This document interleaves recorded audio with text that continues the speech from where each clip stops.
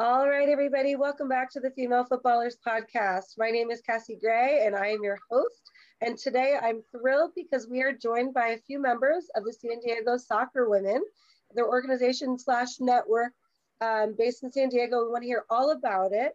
So if you wouldn't mind introducing yourselves and sort of when you joined the organization, and then you can tell us a little bit about what you guys do and who you are. Go for it. We'll start with you. Yep, go ahead.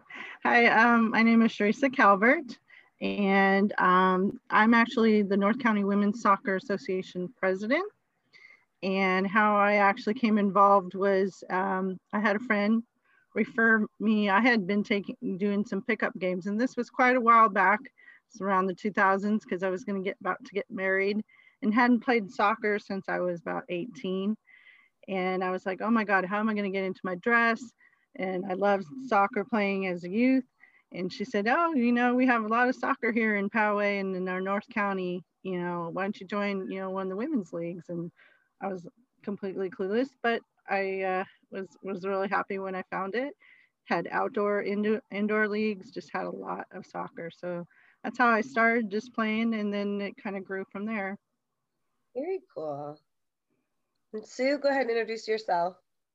Yeah, my name is Sue Duvall PG. I'm 50 years old, and I am the current president of the Prime of Life Women's Soccer League in San Diego, California. And I actually didn't play soccer throughout kind of my teen and 20s. I played a little bit of AYSO, I think like most kids did, and then they kind of moved on. But when I was in high school, we actually did not have a girls soccer team. And then when I went to college, I went to a small college called Point Loma Nazarene College, and we did not have a women's soccer team there either. Since that time, they've really ramped up Title IX and kind of seen where they wanted to reallocate. And so PLNC now has a women's soccer team that's very successful. But I kind of fell back into soccer in my mid-20s. I was at work, and there was a woman passing me in the hall, and she said, you look kind of athletic. Do you want to play soccer? And so I said, yeah, I'll give it a shot. And fast forward, here I am, 26-ish years later. And for our particular Prime of Life Women's Soccer League, the minimum playing age is 45. And so when I hit that milestone, I had one of my good friends say, hey, you're ready to go, come join us, and got on a team. And then in late 2019, I was elected as the president of the league. And like you were saying before, Cassie, 2020 COVID kind of came. So that kind of threw a wrench into the plans. But fortunately, we were able to kind of continue playing pickup games safely. And we had some very informal meetings, and we were able to kind of continue our fitness late in 2020 up till when we started our league again in April 2021, which I think, if I'm correct, was one of the first women's leagues that opened up again in San Diego after COVID. So yeah, that's kind of where we are right now. That's so cool. And so you both are part of an organization called San Diego Soccer Women. Can you explain to our listeners what that is? Because you're both in separate leagues, presidents of other leagues, but explain how you've come together and what you guys do as an organization, I guess. You want me to go, Sue? Yeah, sure. Yeah, so the San Diego Soccer Women, like Brandy Mitchell has brought together through the social media, is really a way that gets us communication to everyone in San Diego, especially on the women's side. And like Sue said, I mean, there's different age leagues. It's not necessarily the older women. It's just any women who want to play soccer. And Brandy has been very instrumental in getting the word out and connecting us, because when I started, actually my mom had played prior to me back in the day, as we always say, and here back in North County. And back then, obviously, it wasn't as organized. We didn't have the internet and that kind of thing. So the women pretty much did what they could at that point. But with Brandy, you know, she's really cognizant of what's come before and really tried to help push the women being able to say, hey, you know, is there anything out there that we can, you know, join, and communicate that to everybody. That's really cool that there's a network for all these leagues. Up here where I'm at in the Bay Area, one, there isn't really a ton of women specific leagues. And if there are more than a few, it's really hard to find them. And I have a lot of people living in the Silicon Valley. There's a lot of turnover, a lot of people moving here, leaving because of the tech world. And it's constantly like, I'll come across people like that and like, hey, do you want to join? And it's really hard to find. So to have a network where you can go find all the leagues, like your guys' website, if you guys haven't heard of San Diego Soccer Women, check them out on their website. They have all the different leagues and tournaments listed. It's really neat to have a whole base area to go and find what you're looking for. And you know, it's so funny. I have a few girls I played college soccer with here in San Diego, and they play down there. And I'm like, I wonder if they're in your leagues. I'm gonna have to ask them now, because I know that, I mean, they're very avid, like they've played for years since we stopped playing. And that's really, really cool. I love that you guys are doing that. What I do love, and it's on the San Diego Soccer Women website, that really it's kind of ages, I mean, 30 to 70 and 80s. So there are women in their 70s and 80s playing soccer. Is that right? Yes, and I can tell you a story about that one. When I first joined the North County Women's Soccer League, my very first game, I met Bonnie, and she was the president at the time. And she was a grandma, and she plays with her daughter and her granddaughter. And that to me was like, that's my hero. That's what I want to be, you know, somebody who's a grandma that's still playing. I think that's awesome. And I think that there is a little bit of like an ageism in soccer where, I mean, I know when I stopped playing collegiately, I needed a break mentally from the game for a little bit. My sister is 5 years older than me, and she was in a women's league up here, and she's like, come play. And for me, it was like, I want to play with people that I know. I'm not ready to I'm going to take it too seriously. And now, you know, in the last 5 years, her and I started playing. We scrounged up all the girls we used to play rec soccer with or comp soccer with, and we started a team, and it was just so fun. And you know, we'll get these young 20 girls on our team, and I'm like, you do the running and I'll use the smarts, you know, it's all good. But it brought so much joy again. And I think that this idea that you can play into your 70s and 80s is so awesome. You know, that's so cool. I love it.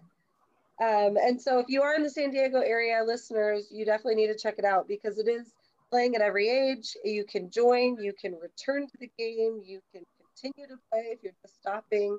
And it sounds like you guys are still playing, and with all the COVID stuff, it's going well, which is awesome. That's very cool. Yeah, if I could just add something, Cassie, absolutely. What Sharisa was saying. I think you might be in the age group where you're kind of a tweener. I'll call you a tweener, right? Where you're out of college, but you might have younger children, but you're kind of itching to get back a little bit, right? And that's kind of where we are too. We, on our Prime of Life page, we have an area where you can say join a team. And so we get emails pretty regularly saying, I haven't played in 20 years. I'm out of shape, but I miss it so much. And our league in particular, it's really well suited for those people because, one, we try and be very welcoming, but two, it's a chance to kind of come back maybe a little more slowly, build yourself up a bit. And then when you're in the age group of 45 plus, it's also a very social event that we really are in need of. So you've got a little exercise. It's not all about winning a championship in our league in particular, but you kind of have that nice combination of getting some exercise, being competitive, and also seeing your friends. That's like perfect for me. And that's kind of when we went back to playing 5 years ago or whatever, I was the team manager. I'm getting everybody, it was indoor, and at the facility they had a bar. And so it was literally like, we played a game, we'd all go grab a beer. It was the social thing. And it was the Sunday nights. We all had to work the next day. It wasn't like a crazy night, but it was, you know, you could bring your kids there, but that was also the issue. I think, like you said, the tweener age is hard. It's like the childcare issues. And I know for me, it's still at this age with my kids, like I don't want to give up a full Sunday, but if it was a social thing and you knew the other families and they knew each other's kids, it becomes an event, like you said. I think that's really cool. Yeah. I agree. I've had a couple of teams like that too, and North Carolina, the same thing. And our league has been in existence since 1974. And like I said, it has evolved. I mean, obviously, a lot of the ladies had now having their daughters play and stuff like that. But yeah, again, it's that whole being able to connect with other women and also have the exercise and all that, really helps.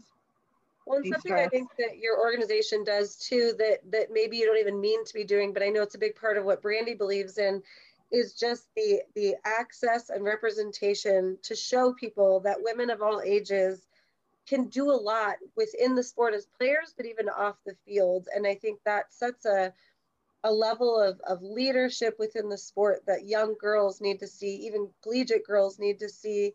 There's so many players that, in my organization with female footballers, we noticed this drop in participation at 13, but then you have the next level of dropout around 18 when college starts and they stop playing high school soccer or rec soccer.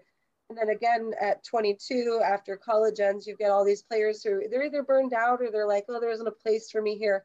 But I love that you're representing and just saying, yes, there is. And there needs to be more networks like yours all around the country. And I'm sure there are more, but I love how vocal you guys are about showing that representation. And that was a big reason why I think it's important to have you on the podcast, was just to show our listeners and our people that follow female footballers that this is happening, and it's probably happening where you live. You just need to do a little more research. But if you're in the San Diego area, you need to check this out for sure. But part of that representation, it also, it's not just your playing that you're showing, that you represent, but it's also the knowledge of the game and being fans of the game, and showing that, there are tons of women fans of women's soccer. And so I think we need to nerd out a little bit on some of that when it comes to the women's national team, the NWSL, because like you, I've been around long enough to see all the different leagues unfold.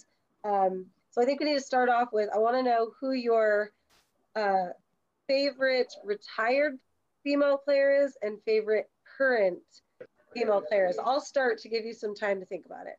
My favorite retired player, that's really hard for me. It's probably a tie between Mia Hamm and Michelle Akers. Those were kind of the stars of my generation. Current player, that's also hard, but it was Tobin, but I'm leaning to Rose Lavelle now. Like, she's kind of like my new favorite. And that's all women's national team. I could go NWSL, I could go international pros, but we'll stick with just national team. So what do you guys have for me? Who are your faves? Sue, why don't you go first on this one? Okay, so yeah, I'm in agreement with you, Cassie. Michelle Akers. I actually got to meet Michelle. She came down to my college. And this was the time when I was kind of a tweener myself. I wasn't playing soccer, so I didn't really know who she was. I'm ashamed to say that, but she was there with a goalkeepers coach camp. And I was working camps and conferences on campus my sophomore year. And obviously Michelle Akers, when you see her, she's somebody special and somebody athletic. So even if you don't know that she plays soccer, like, she's somebody. So, being an athlete myself, I found out pretty quickly who she was. And I'm kind of nerded out because I'm Michelle Akers. I like to call myself her Facebook friend and her Instagram buddy because I follow her. So I'll just say that we're close friends, but she just is tough, blue collar, get dirt all over yourself, maybe don't wear shin guards sometimes. She's that kind of blue collar player. And I've always kind of really admired those players across all of sports, right? Not really flashy, gets the job done. I mean, we all remember 99. We all remember that World Cup final, right? I mean, literally, like, dragged her off the field, dragged her back on the field. So she is definitely my favorite retired player. Shannon McMillan is a close second. She's in San Diego as well. And okay. Yeah, I love Mac, but, and As far as current US players go, I gotta say I love Crystal Dunn. And one of the reasons, I mean, we all know what happened in the last, well, not last World Cup, prior World Cup, right? She didn't make it. And she crawled out from that hole that she was in and went to the bar and watched those games and came back. And she's such a versatile player, and it's such a like champion story that she shares. And I love watching her play. She's no nonsense, gets the job done. I do have to say, I got to throw in an international player, and Charisse, I think, knows who my favorite player is. And that's the international GOAT, Christine Sinclair. Yeah. I love Sinky. Sinky. Yeah. She's mine here, and I grew up playing against her, and I still like it. Like I just, yeah, I'm with you on that. She's amazing. Yeah.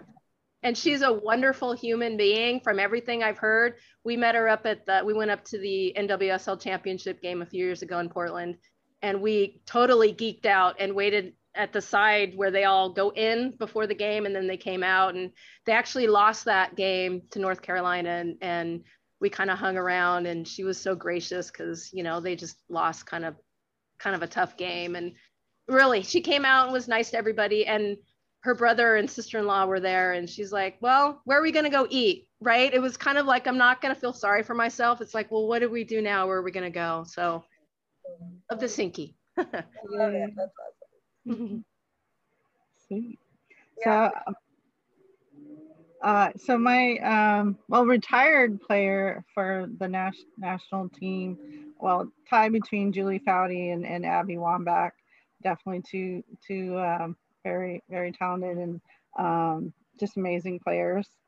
And for someone that's on the team right now, we don't know how much longer, because I am a defender. I have to go with my Becky Sauerbrunn because she's just a beast. Yep. And yeah, like I said, I have many other players I admire, both the U.S. national team and internationally, and a lot on the NWSL too. Obviously, we've had a really fun, 9 years of discovering a lot of different athletes there, because they're amazing. So yeah, absolutely. Oh, I love your guys' choices though. Like, I'm with you on the Akers reasoning, and my Mia Hamm reasoning is more just, I also not flashy, but thrown into there having to be the poster child, but just graceful. But I was thinking, as you guys were talking, like, you're like the mecca where you are of all these players. Like, I mean, Mac, runs the club down there. You've got Foudy down there. You have, I don't know if Mia Hamm lives in, I mean, a lot of them live in the South Bay of like Hermosa, Manhattan Beach area. You're really near a lot of them.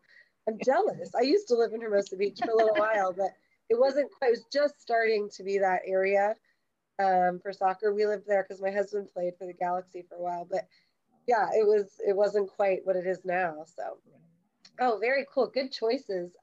Well, so with you bringing up this, Christine Sinclair too, and Sauerbrunn, this all made me think about this too. I mean, we got to talk about the Olympics then, because I want, overall thoughts of Olympic performance from both of you. I'll tell you my version after you go, because it's probably similar, is my guess. So go ahead, Sue, do you have overall thoughts? Yeah, so I try and kind of make my opinions not based on other people, but it's sometimes hard not to kind of read comments from people about the games. But during World Cup 2019, and Charissa knows this as well, I watched every single game during the World Cup, every game. And so I watched the other international teams, and you're looking at Spain. Well, where did Spain come from, right? It was kind of like, hey, we need to keep an eye on them, and the English team, and even with, you're looking at English professional leagues, right? That development is there. And so when the Olympics were ready to start, we probably all heard that no World Cup winner had won a gold immediately after, right? And there's a reason for that. And so I always kind of had that in the back of my mind. Will we be the first team to do that? And then the Sweden game started, right? And it was like, this is not looking so strong. What is up? And I was hoping that as we continued through the couple weeks of the Olympics, they get that spark, because I think the spark wasn't there, and I didn't really know why. I thought maybe they would build on it. But that first Sweden game really kind of maybe showed a little burnout, maybe showed a little disconnect. I think kind of the basics in that first game weren't being met. The passes weren't connecting. There's just something that was a little off. So going through the rest of the games, you know, all of us got up at 1 a.m. It was on West Coast time, or 5 a.m. I was gonna ask you if you woke up in the middle of the night. This West Coast was like brutal for the Olympics. Yes, it was totally brutal. We had the toughest we did. schedule. East Coast had no problem. We're exactly. Like, so no. we were part of the team No Sleep. Some were the part of the team Alarm Set. We were part of the team No Sleep. So we'd be up all night, and yeah, and as we were progressing, I was thinking, boy, I think we're in a little bit of trouble. But with that, I also saw the other teams stepping up, right? Like the Canadians. I don't know if you watched the Canada game, but you know, Steph Labe, the goalkeeper, had a pretty significant injury, right? And I thought, okay, right after the injury, saved the PK, and then said, I read her mouth, she's like, it's too much. So she came off, and I thought maybe Labe's done for the tournament. But you know, fast forward to the final, what a hero, right? I mean, she stepped up and just carried them on her back. But overall, the Olympics were a wake-up call for the Americans, in my opinion. I'd like to see the difference between the younger players and the older players. You know, people are calling for Carly Lloyd. Oh, she's ready to retire. I absolutely disagree. When you have that fire in your belly again that she was lacking for a while, when you have that back, and you're in the best shape of your life, keep going, right? Mm-hmm. So there were a lot of positives that came out with those Olympics. There were a couple of things, obviously, that kind of stared them in the face, but I think that's important for any good team. We're still the best in the world, and we can just build on it. Absolutely, yeah. Yeah. I mean, Teresa. Yeah, like you said, after watching all the games in the Olympics and how the ride went, I too believe, I mean, yeah, it was a shock, obviously, to any U.S. fan, that first game, of not seeing that cohesiveness and the way that it was playing out. You're just like, what?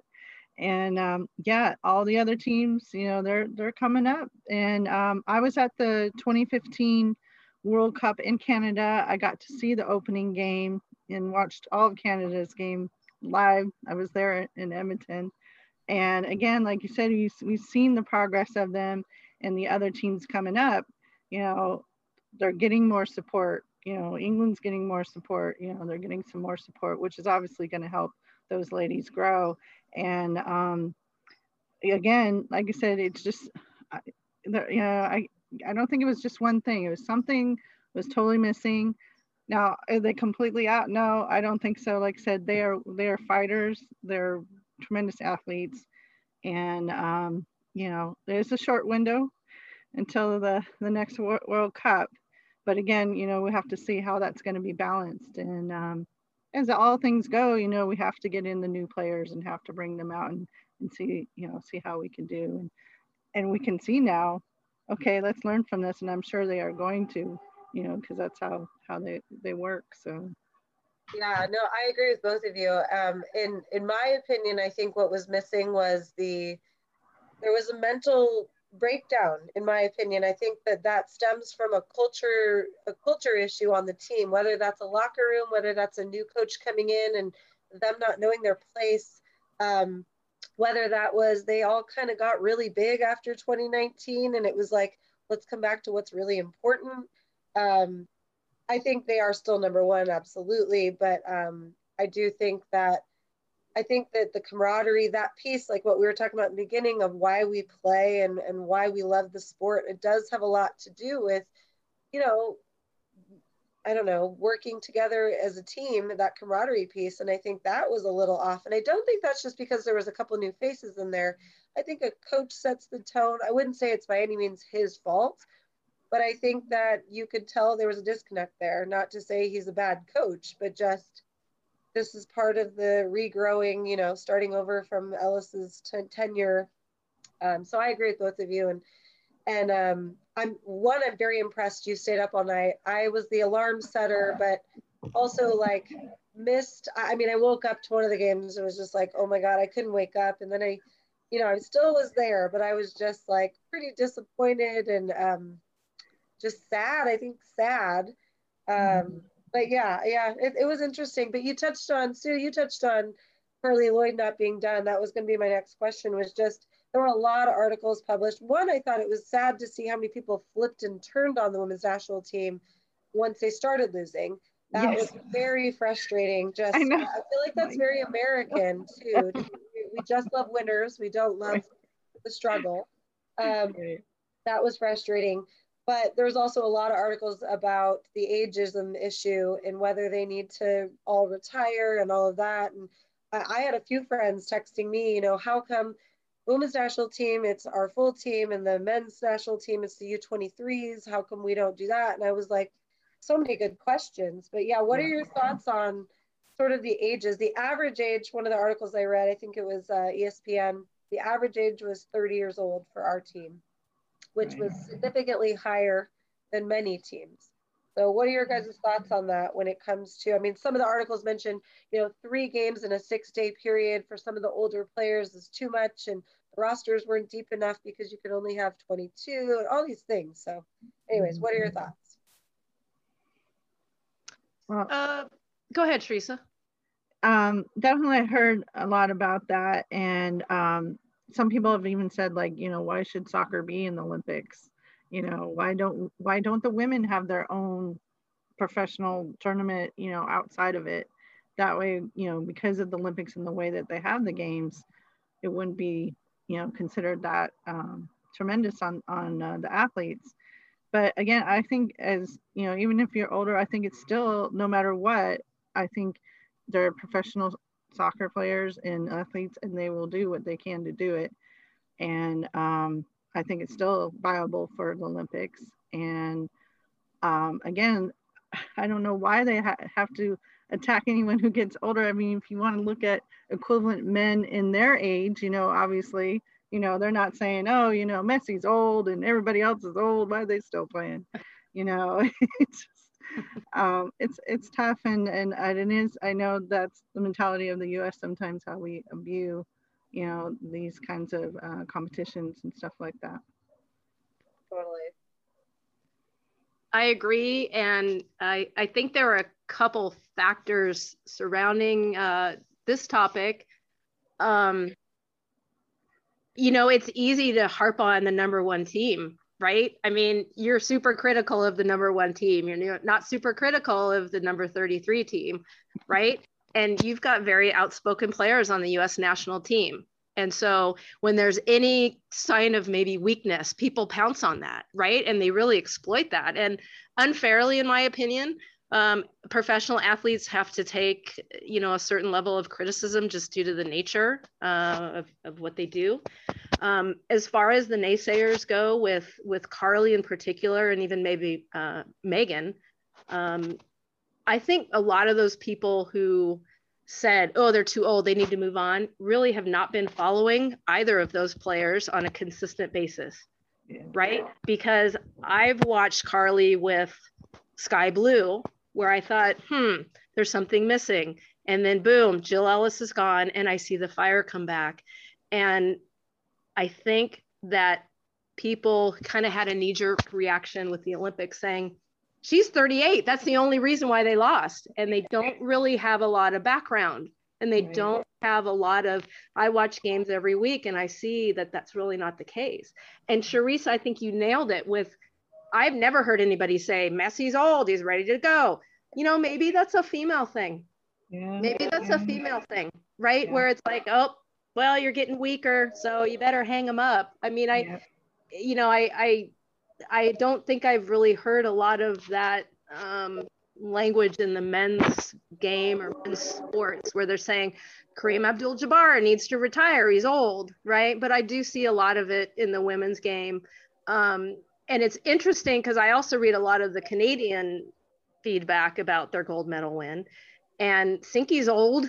You know, if you're going to say somebody's old, she's kind of up there. I don't think anybody said, oh, it's time for her to hang him up, right? I mean, it might have said, great, she got her gold medal, but I didn't really see a lot of feedback where people were saying, oh, she's washed up, it's time to go.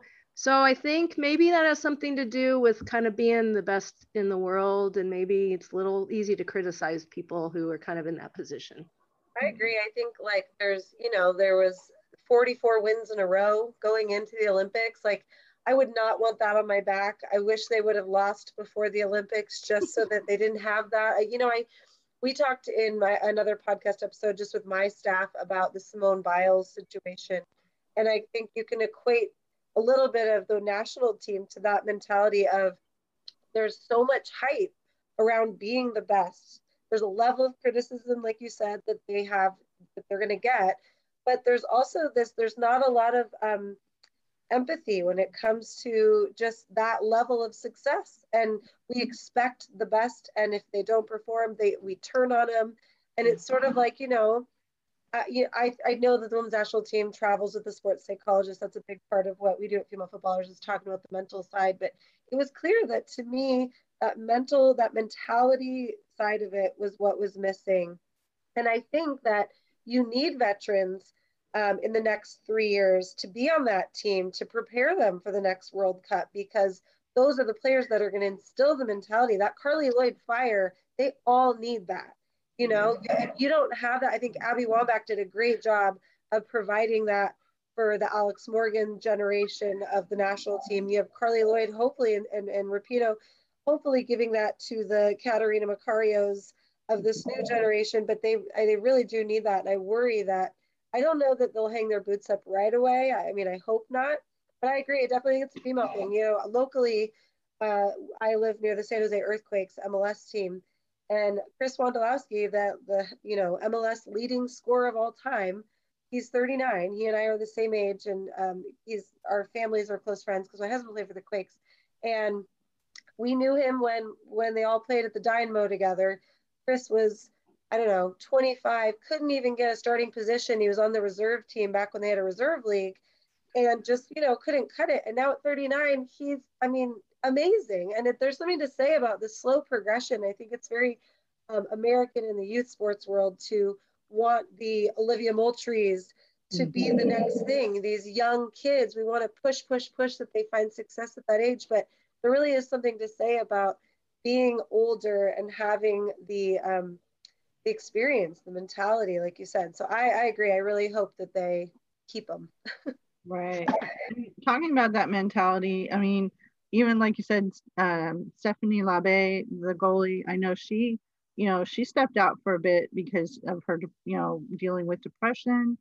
And even just, you know, recently with the NWSL and our Rookie of the Year on OL Reign, Bethany Balcer, you know, a lot of, you know, even just in the pro league itself, before you even get into the national team, you know, trying to make that awareness, you know, it's going to be part of being an athlete, is having that mentality, strongness to be able to go through that. Yeah, absolutely. Well, so switching gears slightly, the NWSL, I know you guys know a lot about that too, and I think you probably know a lot more than I do. I don't get to watch as many games as I'd like. We don't have a local team where I live, which is heartbreaking, because my senior year of college, I was training with the Cyber Rays, and the year I graduated, they folded. So I never had the opportunity to like play professionally. I would have had to wait 6 years for the WPS to start up. But then we had the FC Pride here. We always had a team here. So NWSL not having a team, it's killing me up here. But we do have, there's a group of Santa Clara girls trying to start, not current Santa Clara, like Chastain, Danielle Slayton, Allie Wagner, all of them are trying to kind of start a Bay Area team. There was the Oakland Roots were trying to put together some kind of women's team, Sacramento. So my fingers are crossed that we will have one. But in the meantime, I watch a lot of the, you know, the Northwest kind of teams, the Reign and the Thorns and stuff like that. But let's start with, who are your favorite NWSL players? I don't know. There's so many. God. We have a current mentor. I'm going to plug her. One of our current mentors at Female Footballers, her name is Taylor Porter. She plays for the Thorns. She was filling in for the Olympic squad situation. She plays internationally in Spain, but I'm hoping, fingers crossed, she gets to stay. So that's going to be my favorite for now. How about you guys? You want to go first, Sue? No, go ahead, Teresa. Okay.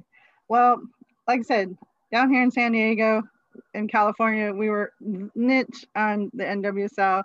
I was an LA Soul fan before, and I've actually seen more OL Reign games. Unfortunately, I know she's a Portland fan, because we're like, that's West Coast. There's nobody here in California.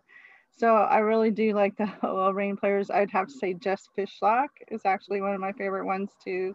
She's a Welsh Dragon. She's awesome.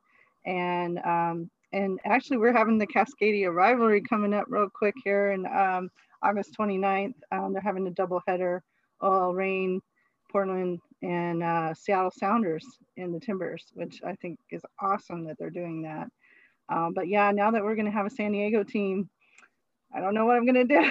I'm so jealous of you guys. That's so awesome. But like I said, I watch all the games, and there are players across the teams that are awesome. I love to watch them. So yeah. How about you, Sue? That's a tough question. I already mentioned Sinclair. She's my number one. Yeah, anytime the OL Reign play the Thorns, that's a big matchup. I'm going to go a little international. My favorite player is Dabinia. She's dynamic. She's a tiger. She is just kind of always there, right? She's kind of always in the right spot. And that's not an easy thing to do, right? Like she makes it kind of look easy, which means she's a really good player, right? If you can make it look easy, it means you're good at what you do. She's crafty, she's fiery, right? So I'm going with Dabinia. I like it.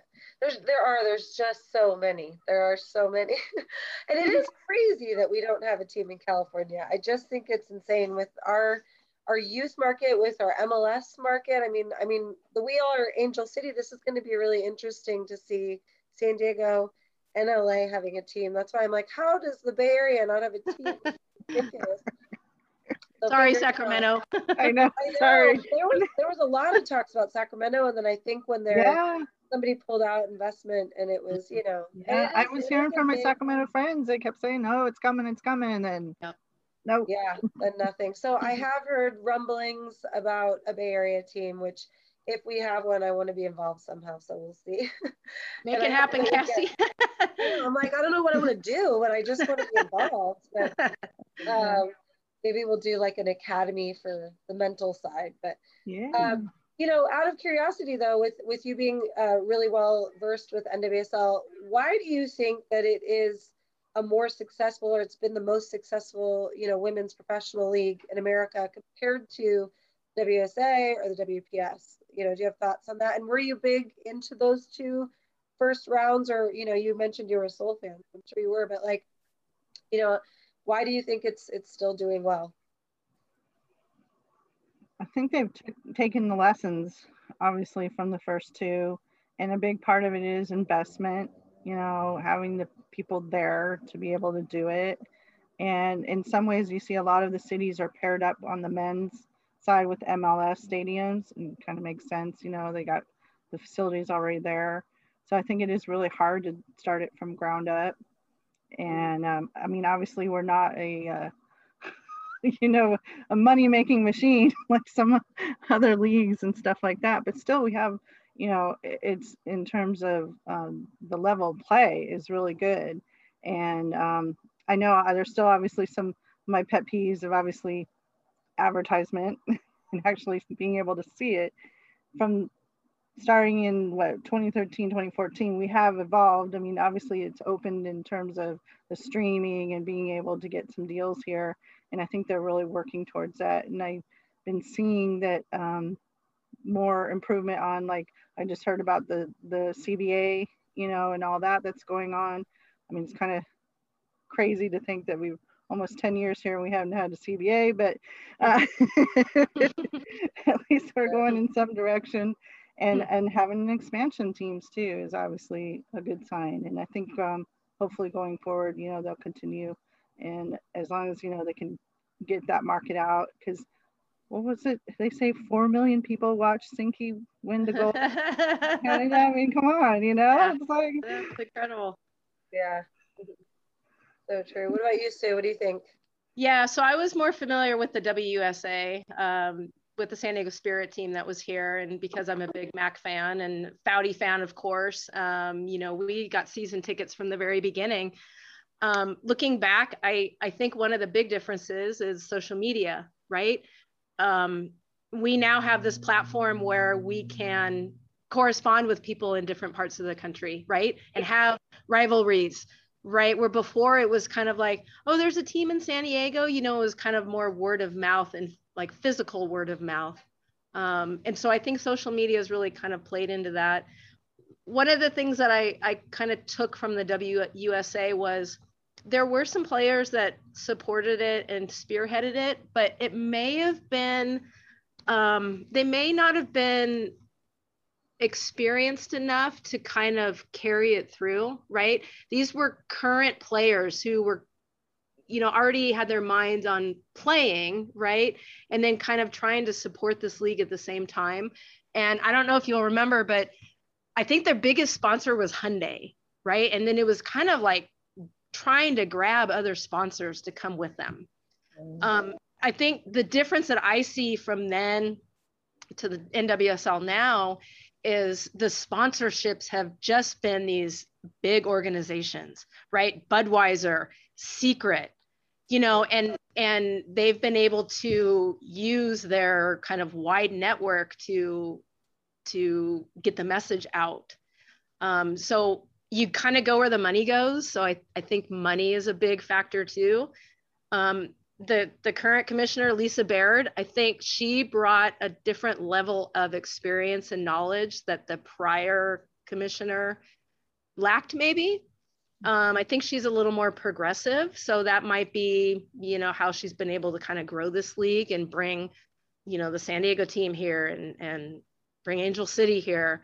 And then even with Angel City, I mean, look at the investors in Angel City. These are professional athletes. You've got Serena, right? I mean, right there. She's the best she's good. I'm going to say she's the best tennis player of all time. It doesn't matter what gender. She's the best. And then you look at Naomi Osaka, right? She's part of North Carolina, the North Carolina Courage. You've got other professional athletes that are talking about it and putting their name out there and kind of connecting. So I think that might also play into maybe more of the success of the NWSL now.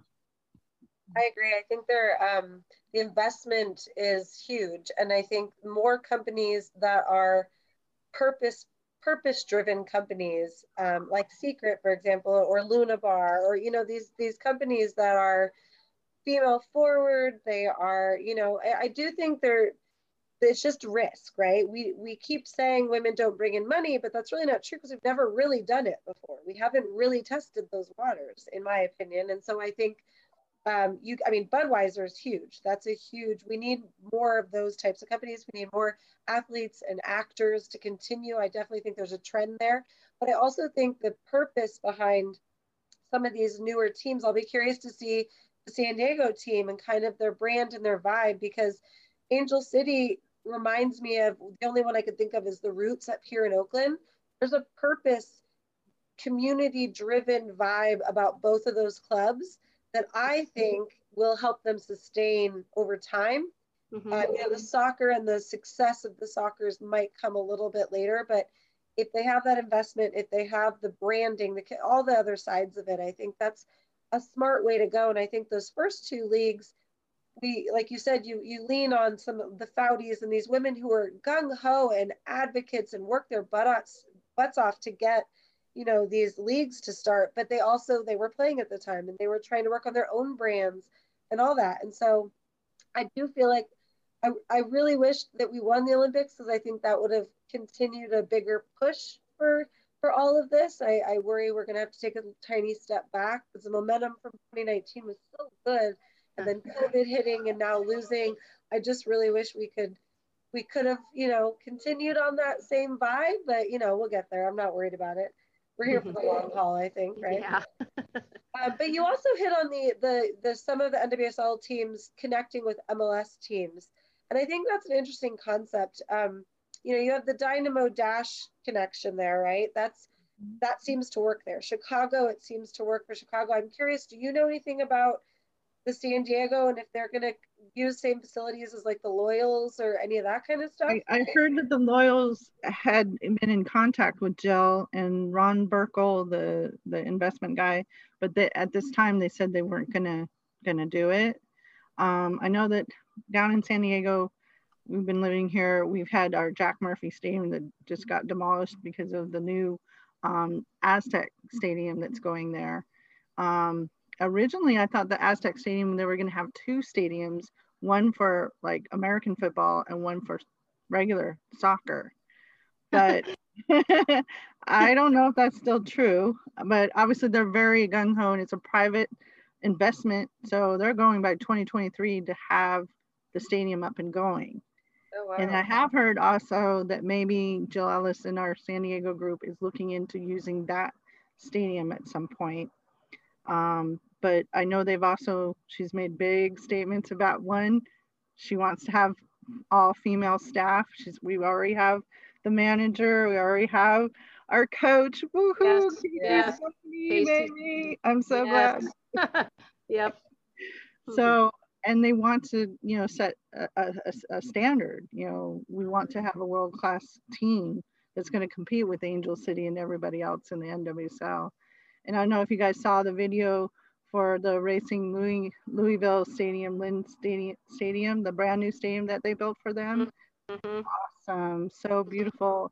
They showed the locker rooms, and I think it was one of the team members, Shayna, was talking about that this was compared to what she saw in the NFL, which, you know, that's kind of surprising, you know, like we don't hear that for us women, you know. Yeah. So, yeah, we'll have to see. And I know for sure, obviously, we'll be going back to the USD Stadium for the first year to watch, you know, the games, but it'll be exciting to see what eventually becomes, you know, our home.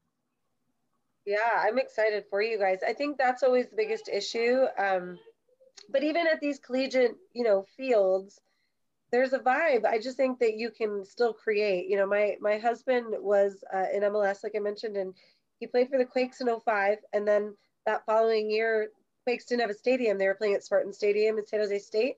And our team left. We didn't have the Quakes and they moved to Houston Dynamo. So we were part of that group. I moved with him. We lived in Houston for a while and they were playing at a college stadium there. And then by the time we left Houston, they finally got a stadium. And then he came back here in 2008 when they finally, you know, had a team for the Quakes, but we were playing at Buckshaw Stadium where Santa Clara plays. And then by the time he retired, they finally opened what is now PayPal Park.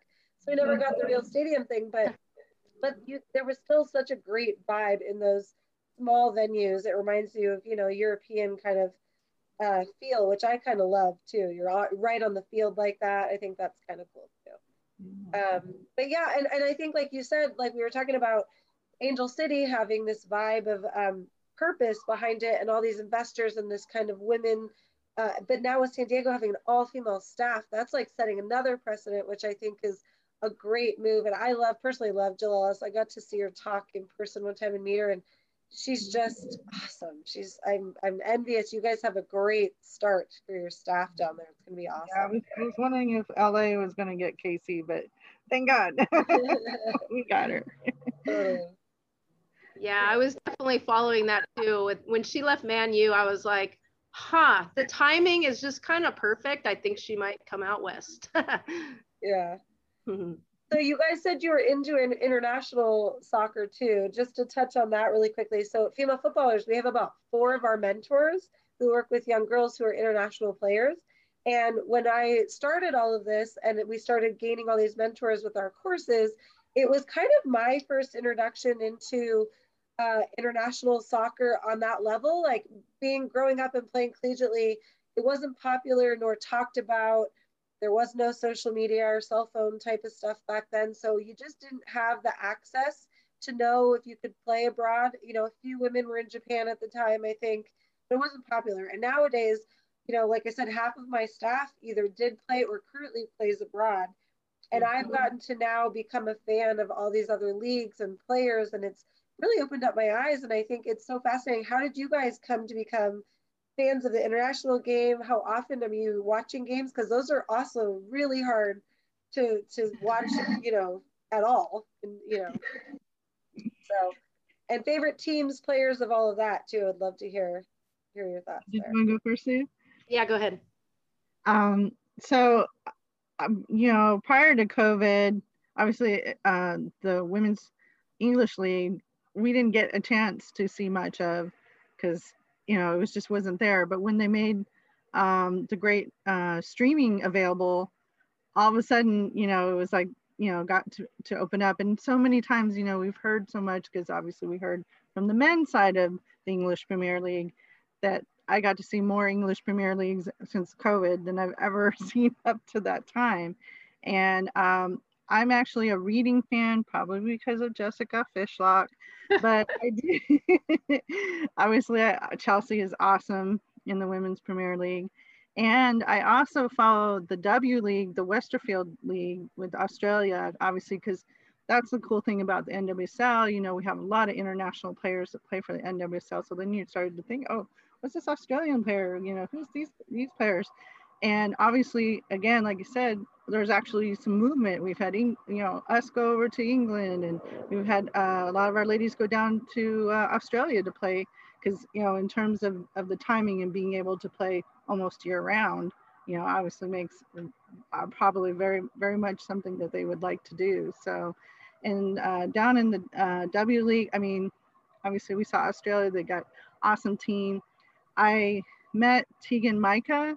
I got to see her play at UCLA, and they had one of our preseason games for OL Reign was down here when they used to be just Seattle. Was down here actually in San Diego, so I got to meet them, and here, you know, it's just really cool to, like I said, meet some of the international players.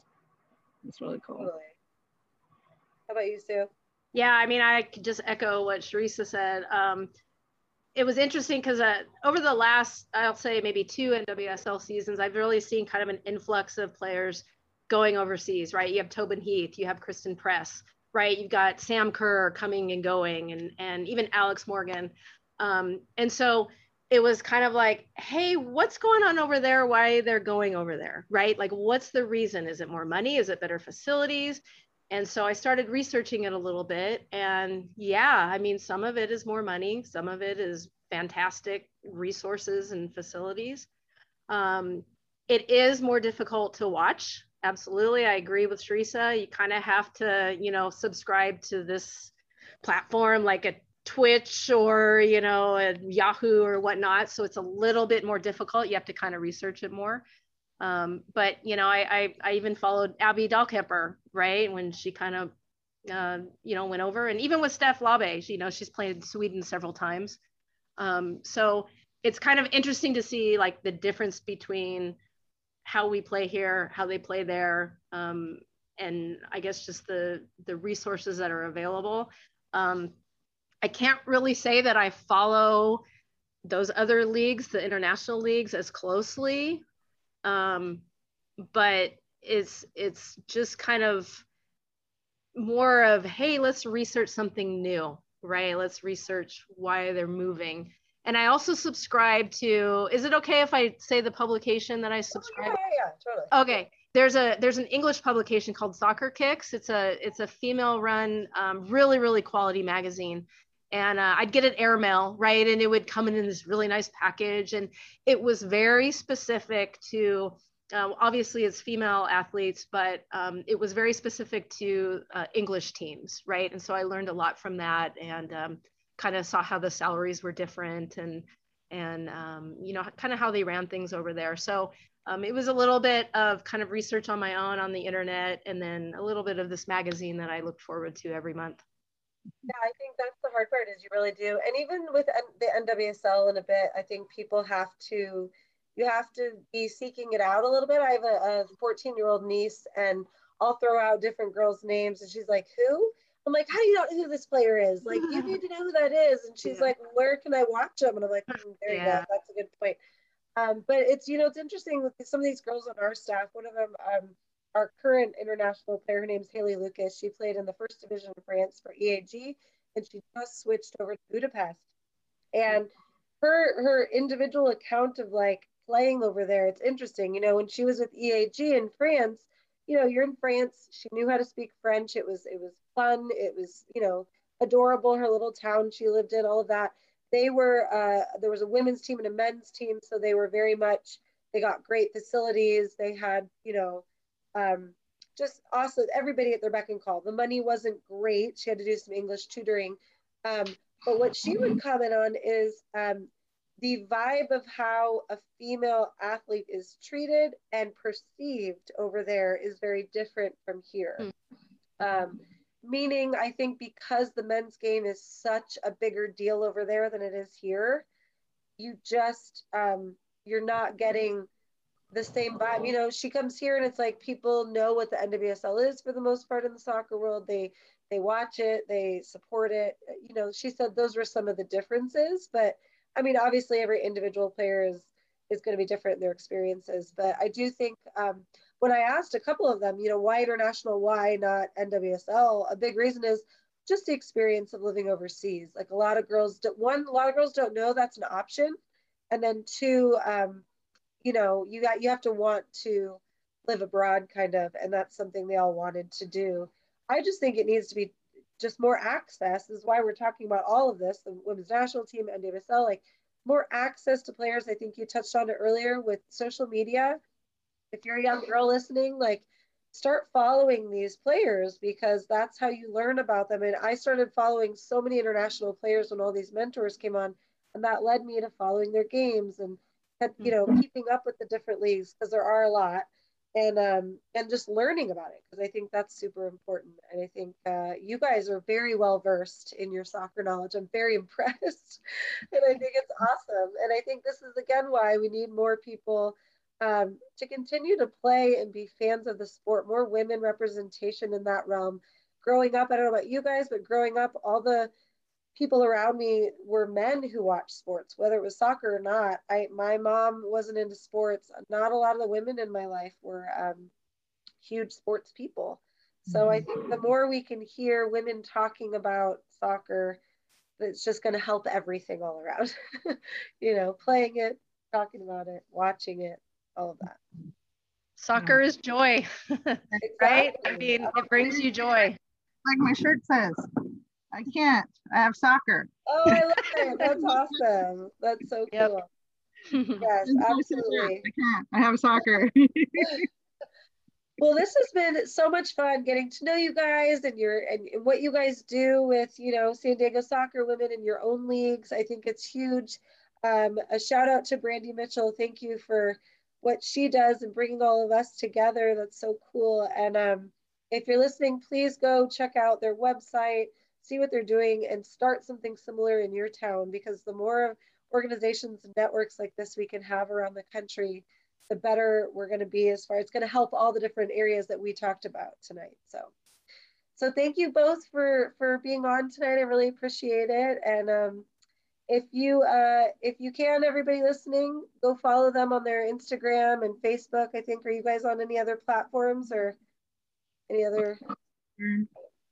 LinkedIn? Yeah. Yeah. So for my league, the Prime of Life Women's Soccer League, we're on Facebook. Nice. Just an easy Prime of Life. I think it's, I'm embarrassed to say, I think it's primeoflife.org. It's something along those lines. Yeah. But yeah, Prime of Life Women's Soccer, you'll find it. Awesome. And we're North County Women's Soccer Association.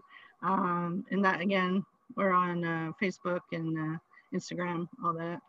Awesome. You can find it on the San Diego one with Brandy. She's got it on there for sure. Perfect. And really appreciate, Cassie, for what you do too. We're on that side of things with young women is awesome. Really, like I said, when I was a kid, it would have been amazing to have that if I had that when I first started out. So yeah, same. I think that's what, just trying to connect these young kids and letting them know that their soccer journey is lifelong and that it doesn't have to stop at any age. And I love that you guys are, you know, play at every age type of organization. So thank you so much for being on. I really appreciate your time. And hopefully we can catch up soon after the next big tournament. I'm going to want to talk to you guys about all this. I'll have to have you on again. See you in New Zealand, right? New Zealand/Australia. Yeah. Oh God, that'd be awesome, wouldn't it? Are you guys planning to go to that? A really big possibility, man. Yeah. Can't miss an opportunity of exploring Australia and obviously seeing soccer at the same time. Yeah, totally. All right. Well, thank you so much. Yes, thank you. Thank you, Cassie.